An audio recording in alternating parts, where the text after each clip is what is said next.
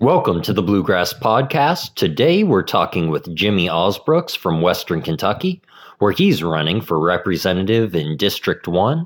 We are excited to have him on, so let's get right to it. It's just trying to get everything done Running an election is no small feat. And out of curiosity, I know that you're running now, but is this your first election? My first general election. In 2020, I ran with the other dozen plus for the Democratic nomination for the U.S. Senate. Mm-hmm. Oh, I was going to say, what was your story before this? Because I didn't know of you as a candidate before this race in particular. Yeah, the pandemic kind of really put a crunch on everything happened in 2020. Because I think there was only a couple of actual live events. Myself, Amy McGrath, Charles Booker, and Mike Breuer, we got to do a forum in Northern Kentucky, and then they kind of shut everything down. And personally, you are originally from Kentucky, which is actually something significant, I think, especially with our elected officials. Like, you know the area, you went to school here. What's a little bit of your story, like being from Kentucky and living here? Proud native, born and raised in a small rural community in Simpson County. Went to public school. My family is a majority of farmers and factory workers. So that putting in a long day, that's genuine. And I got to see that. I was raised by my grandparents. My grandfather had a third grade education. Grandma had a second grade education. I was probably an adolescent when my grandfather got disabled and he was no longer able to work. So my grandma, she had to take a entry-level factory job. And for 20 years, she stayed at that level because she didn't have an education. She wasn't able to read and write. And that's part of the motivation that drove me to have an education. The first person in my family to ever go to college. There's a lot of firsts for me and my family. I remember, going to the community store because every little community had their own little store. And, I sat there with the farmers, talking about crops, talking about how good it's doing, how bad it's doing. And a lot of politics got brought into that as well. So, I truly feel that I have a better understanding about small town communities that makes up the majority of the 1st Congressional District.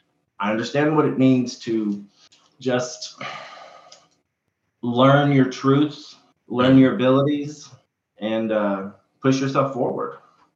And you're talking about sitting there with the farmers, in sort of a small community. And I think pretty much anyone from Kentucky has the image. They know exactly what you mean by that. Sitting by the table or wherever it is, just being in on the conversation. And you ended up becoming a counselor as well as a couple of other things. Is that right? That's correct. Like I said, I went ahead and graduated from Western Kentucky University with a degree in government. And I ended up in sales for close to 20 years. And then I made the decision to do something different. I'm all about change. I don't see it as a negative. I see it as a very positive. I came back to my hometown to practice. I could have went anywhere in the country, but I chose to come back to my community because I knew my community needed resources and they're limited. And that's why mental health is one of those key issues for me because we don't have a voice for mental health. Well, there's only a handful of mental health professionals in Congress, but yet they're introducing bills and debating bills without having that real firsthand knowledge.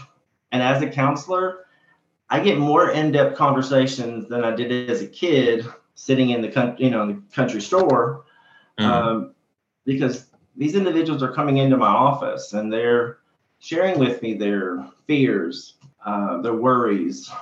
And so I get a different perspective. And because a lot of people will say one thing in public, they'll say another thing to me.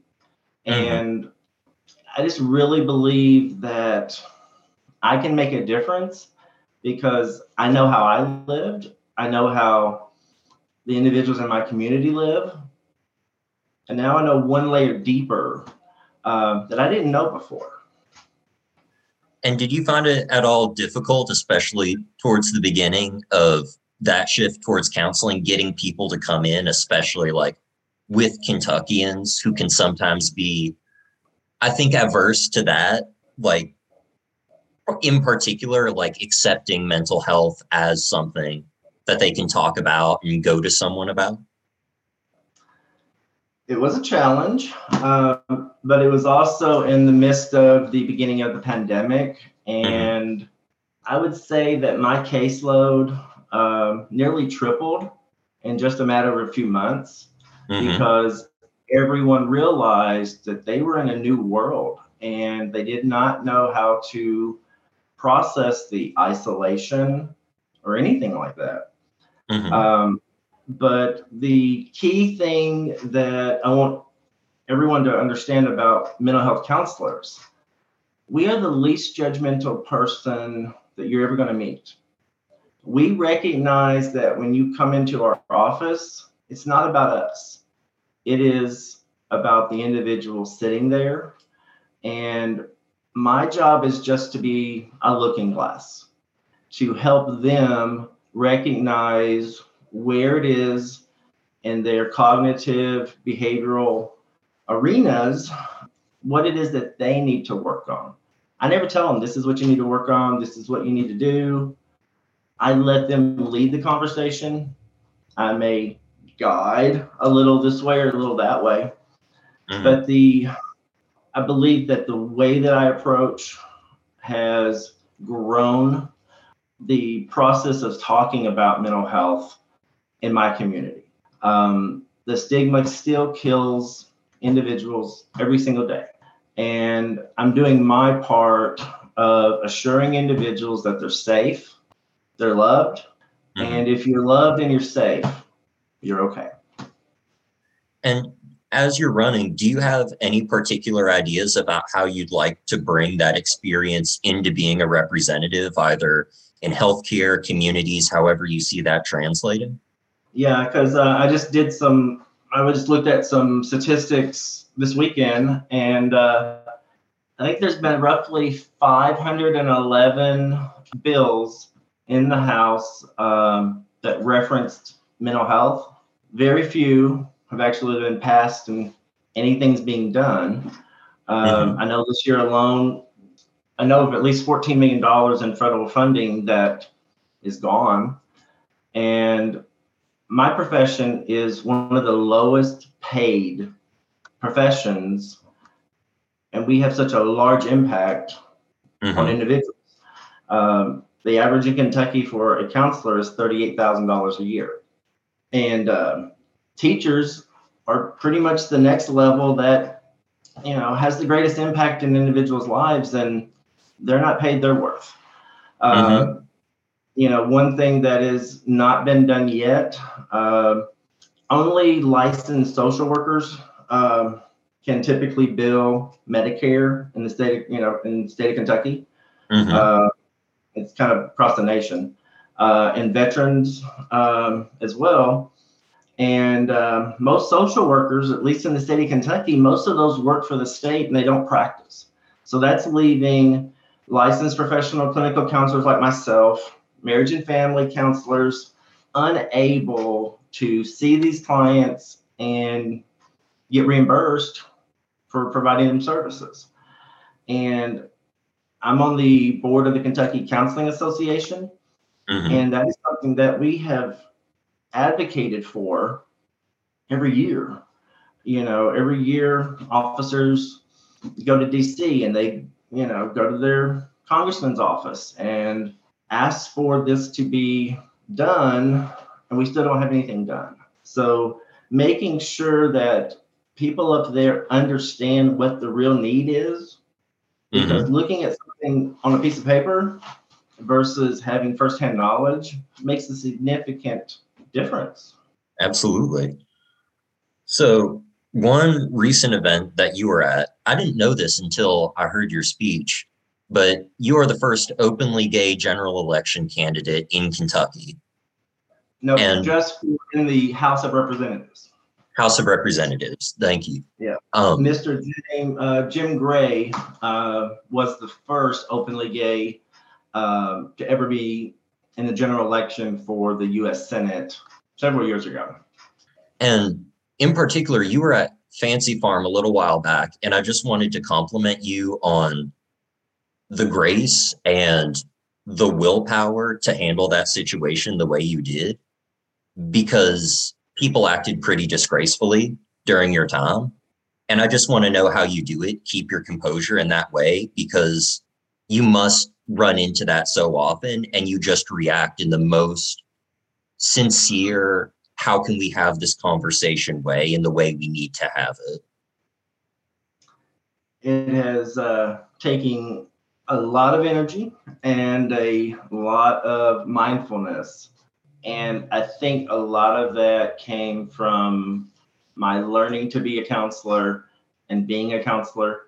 Because, like I stated earlier, we're the least judgmental that you're ever going to run into in a profession. And everybody has an opinion. Mm-hmm. And I know that not everybody's opinion is right, but it's right for them, but it's not right for me. And all I can do is show them, be the example that we are just like them. I would kind of have mixed feelings about Fancy Farm, so to speak. Mm-hmm. I knew walking in that I was subjective to having things said to me. Mm-hmm. But the vileness that went across their, my opposition's party's theme for the entire day was to create harm. And I felt awful for any child that was sitting in that audience or sitting at home watching it, and them being a member of the LGBTQIA plus community, mm-hmm. and knowing that they are hated, knowing that there is something wrong with them, because if that is all they're hearing, that's why LGBTQIA plus youth are the highest population for suicide. Mm-hmm. And me standing up there, I had to stand up there. I had to let them know that anything is possible if you want it, mm-hmm. and that we don't have to hide who we are. There is strength in knowing who we are. And, really my goal was to, number one, let them know I'm here. And number two, try to give one person, just one person, hope and inspiration. And I think I did that. Of course, my initial speech got altered a little bit as I sat there. Mm-hmm. And, it's why my focus got a little bit off track, because I was angry. And I had to breathe. I had to accept that, there are biased people. And I had never been confronted like that, mm-hmm. in my life. But I knew that me standing up there being just as vile was not going to help anybody. And I just wanted to show them that there are individuals that do care, that are kind, and that I was still willing to be their representative. I was still willing to listen to what they had to say, because we don't have that. 100%. And I think you pivoted it in the best way that you possibly could, not just staying on target with your message of like LGBTQ rights, but going over to women's rights are important too. And I know that that's weird as two gentlemen talking about women's rights, just alone, but I really do think it is important and something that you have demonstrated throughout your campaign. It's not just about your constituency or your selected, like, this is what I'm focusing on. You really are looking at rights and looking at supporting Kentuckians across the board, no matter who you are. There are things that are important to them that you're working for. Yep. Because, again, it is kind of funny that two men are talking about this, but the sad part is that we're the only ones who can talk about it now. I was at the state fair a couple of weeks ago, and I talked about women's rights ever since the Supreme Court overturned Roe versus Wade. But it did not hit me till I was standing there in the middle of the state fair in Louisville, and all the little girls, the adolescent girls, and young women walking through that large space and knowing that they're not going to have the right or permission over their own bodies. And it hurt because these little girls are going to grow up not knowing that they are equal. And I know they are.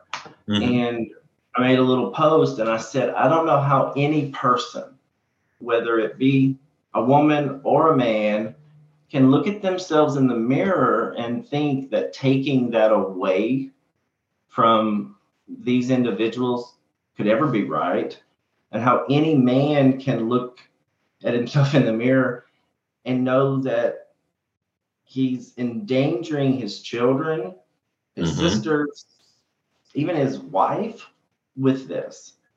This isn't just a party issue. This is a real people issue.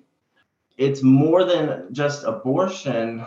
There's a lot of things below the surface that a lot of individuals aren't seeing, but I'm afraid they're going to see it. And when they do, they're going to be in a position that they don't like.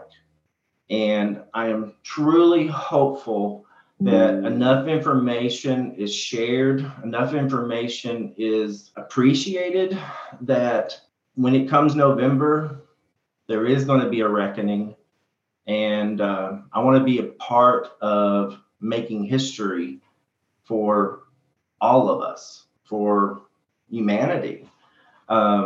Because yes, I'm running as a Democrat, and yes, I'm running in the 1st Congressional District.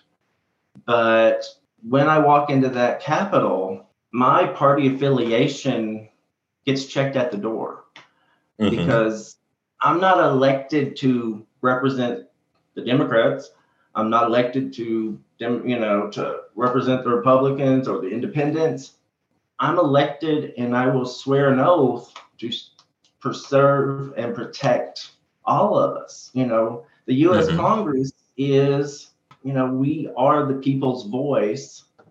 And I take a lot of pride in that, because I don't agree with everything in my party. I don't agree with everything in other parties, but I believe enough in the individuals that I make that connection. Like, the motto for my agency is making connections and changing lives. That's my real motto, is if we make the connections, it's not going to matter what side of the aisle that anybody sits. And if I can help restore a little bit of integrity, where we need to do this because it's the right thing to do, we don't need to do this because it's a party thing to do. I think you're 100% right. And another issue that I would be curious to get your opinion on in that same vein are the redistricting maps, especially for District 1, because I don't know, I have not heard an explanation yet for how you can have Frankfort and Paducah in the same district and have that seem like any sort of reasonable map. And I mean, it must be incredibly difficult for you as someone running for office. All of a sudden, the people that you need to be talking to have shifted so drastically. Yeah, when I initially made the decision, I started looking at the 39 counties Mm-hmm. and started making a game plan. And then, of course, that all got shifted. I mean, I'm a very positive person. So what I can say positively is I went from 39 to 35. So that's positive. But why things get done, I don't think we're ever going to really know. I think we're going to speculate. We're going to assume a lot of things. And we all have to come to that realization for ourselves, because not many people in Frankfurt's going to always be honest with us. Mm-hmm. But, I knew it was going to be a challenge because at 35 counties, 126 cities, I think, that's the largest number of counties in any district. And we only have 120. Mm-hmm. And I have more than a fourth. And 5 other districts make up that other. And it is very challenging because I have a majority of small rural communities, and then I have a couple of major metropolitan areas. But I go into each one with the same mindset. Mm-hmm. We're people, and we all go to the grocery store. We all Mm-hmm. put gas in our cars. Those issues aren't going to change depending on our location. And I just go in and I ask them what's important to them, what it is that you would like to see. And then I ask them, if you can't get all of that, what would you be okay with? Because I think anymore we kind of live in an all or nothing kind of world. I don't like that. I think if we go to whatever the problem is, go to the root, and the solution is kind of already there. And Mm-hmm. we need the one thing that for some reason became absent in the Congress and DC and Frankfurt and pretty much across the board: common sense. Mm-hmm. Look at an issue and we use what was given to us. Guns for prime example. Mm-hmm. I proudly defend the Second Amendment. I Mm-hmm. am a gun owner, but I need to know how to use that gun. Mm-hmm. I need to know how to clean that gun. I need to know how to store that gun. I have to be responsible for that gun. And a handgun, that's for protection. Growing up in the country, a 410 shotgun or a 22 rifle, that's sufficient. We Mm-hmm. don't need a gun that can drop 50 rounds of ammo in a matter of seconds, because that's not protecting you. Mm-hmm. And that is not going to leave you very much meat on the bones if you're hunting with it. So, there's a reason we don't, we're not allowed to get hand grenades and missile launchers. That's the same thing, because the reality is I can throw a hand grenade and it's going to do less damage than somebody with an assault rifle that can mow down 50, 60, 70 people. That hand grenade's just going to land and explode, and it's right there. I know that's kind of a far-fetched example, but we can't just accept the things that everybody's trying to make us accept. As a mental health counselor, I think some component of that background check should include some type of measuring tool of whether or not they may need to get an evaluation, or they may need just a little bit more before they're handed a gun. Mm-hmm. Some of the other issues like credit cards. Mm-hmm. Guns and ammos are the only thing that does not have a code. Buying anything else has a credit card code. I can't remember the exact classification code that it is. Mm-hmm. But guns and ammos, they don't. they're like the only items that don't have it. And, let's look back at Las Vegas. That individual bought tens of thousands of dollars of ammunition on his credit card, and it never got flagged. Mm-hmm. You have a farmer that goes and buys, some fertilizer, and he's checked Mm-hmm. out. Why somebody buying that much that doesn't own a gun store, doesn't have a firing range, that should have been a red flag that's missing. Mm-hmm. I don't want to lose any of my rights. And, in my lifetime, we're losing more rights every single day than we've ever lost before. But I am willing to sacrifice some discomfort for the safety of others.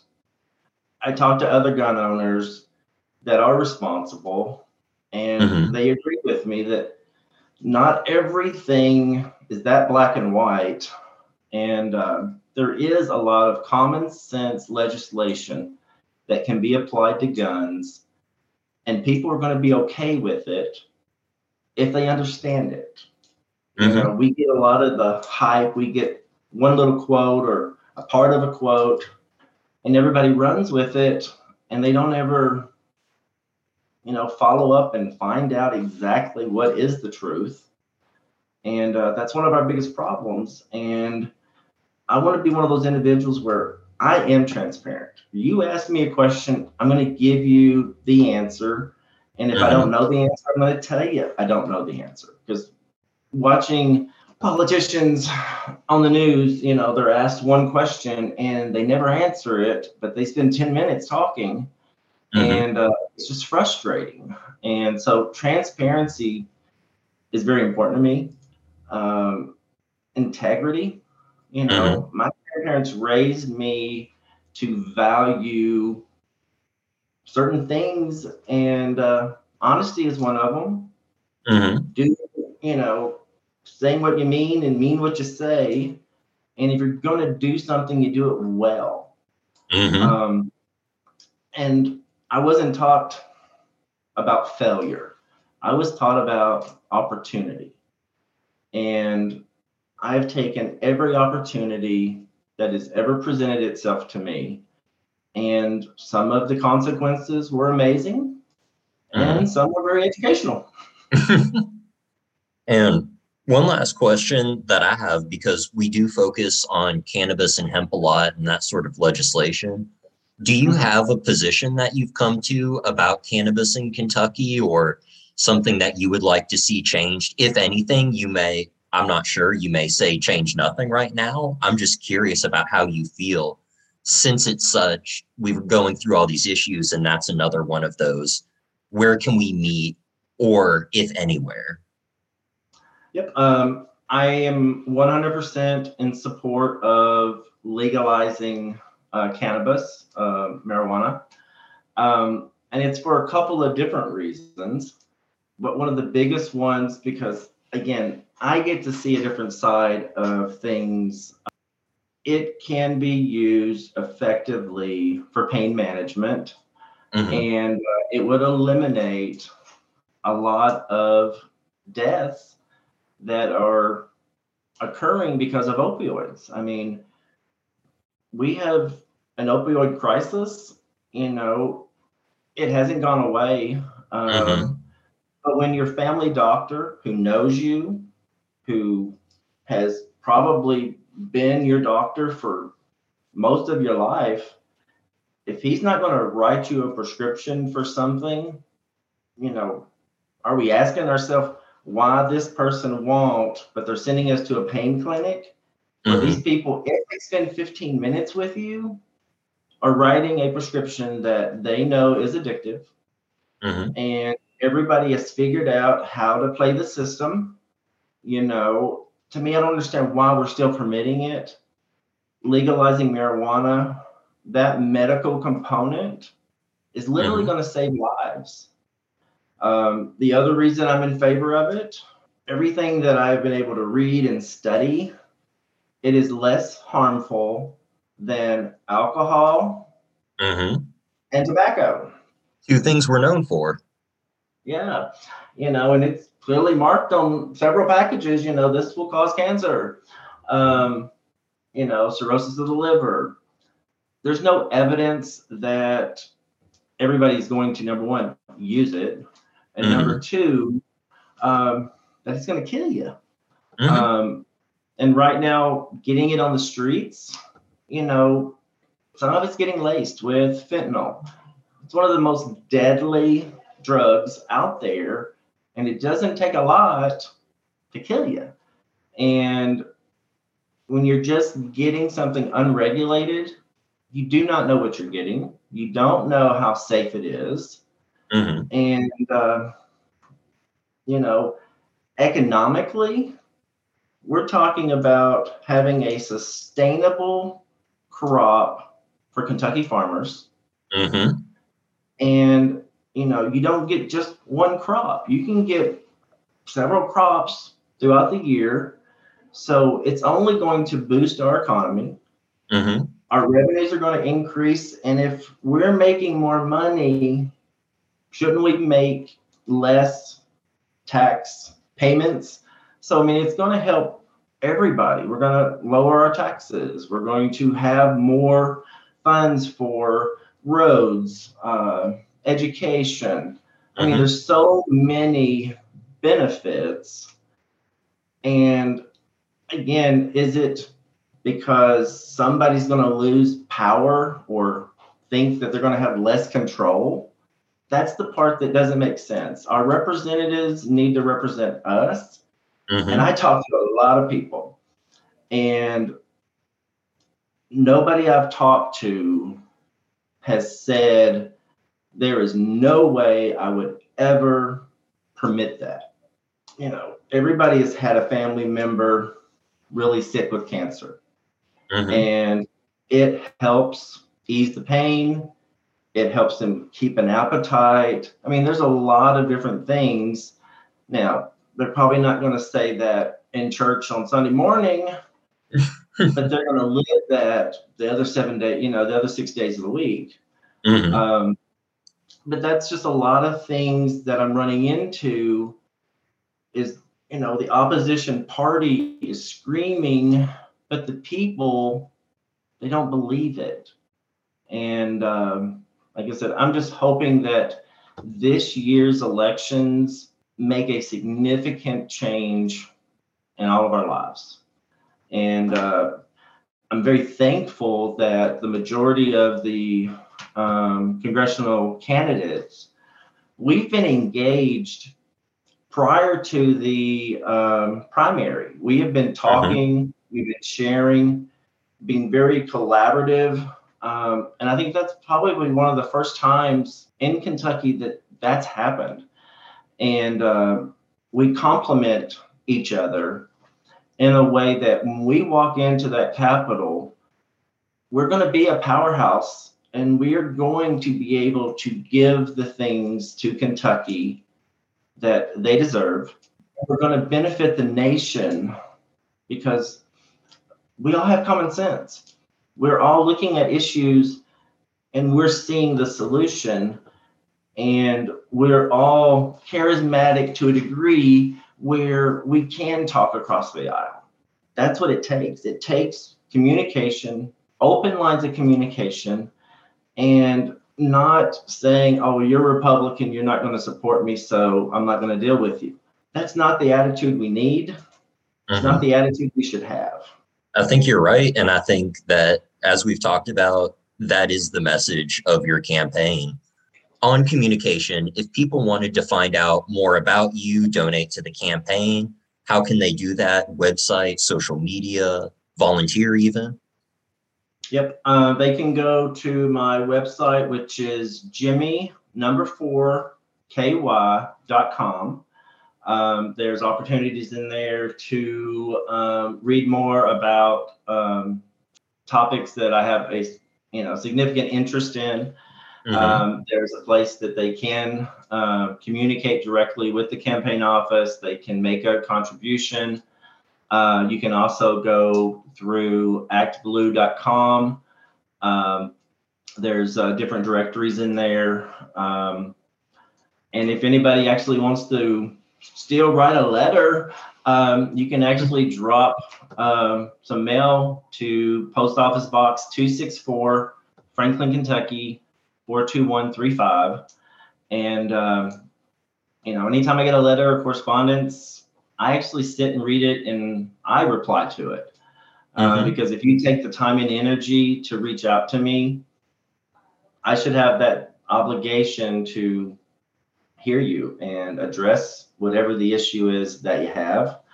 And as a grassroots candidate, and the truest word, every dollar is going to make a difference, because 35 counties stretched kind of river to river. It is difficult, and that's a lot of driving time. That's a lot of wear and tear on my 2015 Honda Civic, and those expenses eat up an individual whose salary runs around $40,000 a year. So I'm sacrificing, but I know my sacrifice is worth it. And like I've said before, I don't lose, and I never will, because as long as one person is inspired, as long as one person sees that they can make a difference and they stand up, I've won. That's meaningful to me, because I want to come back to my profession. So I'm not going to be, living in DC for the next 15, 20, 30 years, because I love what I do. But I want to make sure that there's a voice for the voiceless, because I know I've been muffled and silenced for too long. Most of us have. And we can make a difference, but we have to stand up. We have to get up. We have to demonstrate effort, or we can do what we have always done. We can sit and complain. We can sit and argue. I would much rather spend my time looking at prosperity and having peace and calmness, because things are moving in the right direction, rather than living a life of negativity and restraint. I don't want to be held back. I don't think any of us deserve to be held back. We are hardworking individuals. We are caring families. We deserve the fruits of our labor. And right now we don't have that. So people voting for me and supporting my campaign, they're genuinely making an investment in their lives, their children's lives, and it's worth the investment, because I'm committed to give my time, and I'm committed to listening and hearing, because those are two different things. I am genuine, and I think that is what the purpose of our founding fathers had when we were establishing a new government. It was never supposed to be that divided, and why it has happened frightens me, because if we don't make change soon, are we even going to have our country anymore? Jimmy, sir, thank you so much for taking the time to talk to me. And I'm really hoping next time I talk to you, it's going to be Representative Ausbrooks. Me too. Thank you for giving me this opportunity, because I'm all about opportunity. I'm all about making just one person's day just a little bit better. And if we all have that same philosophy, there'd be a lot more smiles. And, this has been inspiring to me. And I do appreciate you and all that you do. Thank you so much for listening to this episode of the Bluegrass Podcast. If you'd like to keep up to date with updates and more, our Instagram is @bluegrass_cannabis. Our Twitter is @bluegrasscanna. Our TikTok is @bluegrasscannabis. You can find more information on our website, bluegrasscannabis.com. And we're always available wherever you listen to podcasts. Spotify, YouTube, iHeartRadio, iTunes, wherever it is. Don't forget to subscribe. And if you've enjoyed this episode, make sure to leave a review. It truly helps and we appreciate it.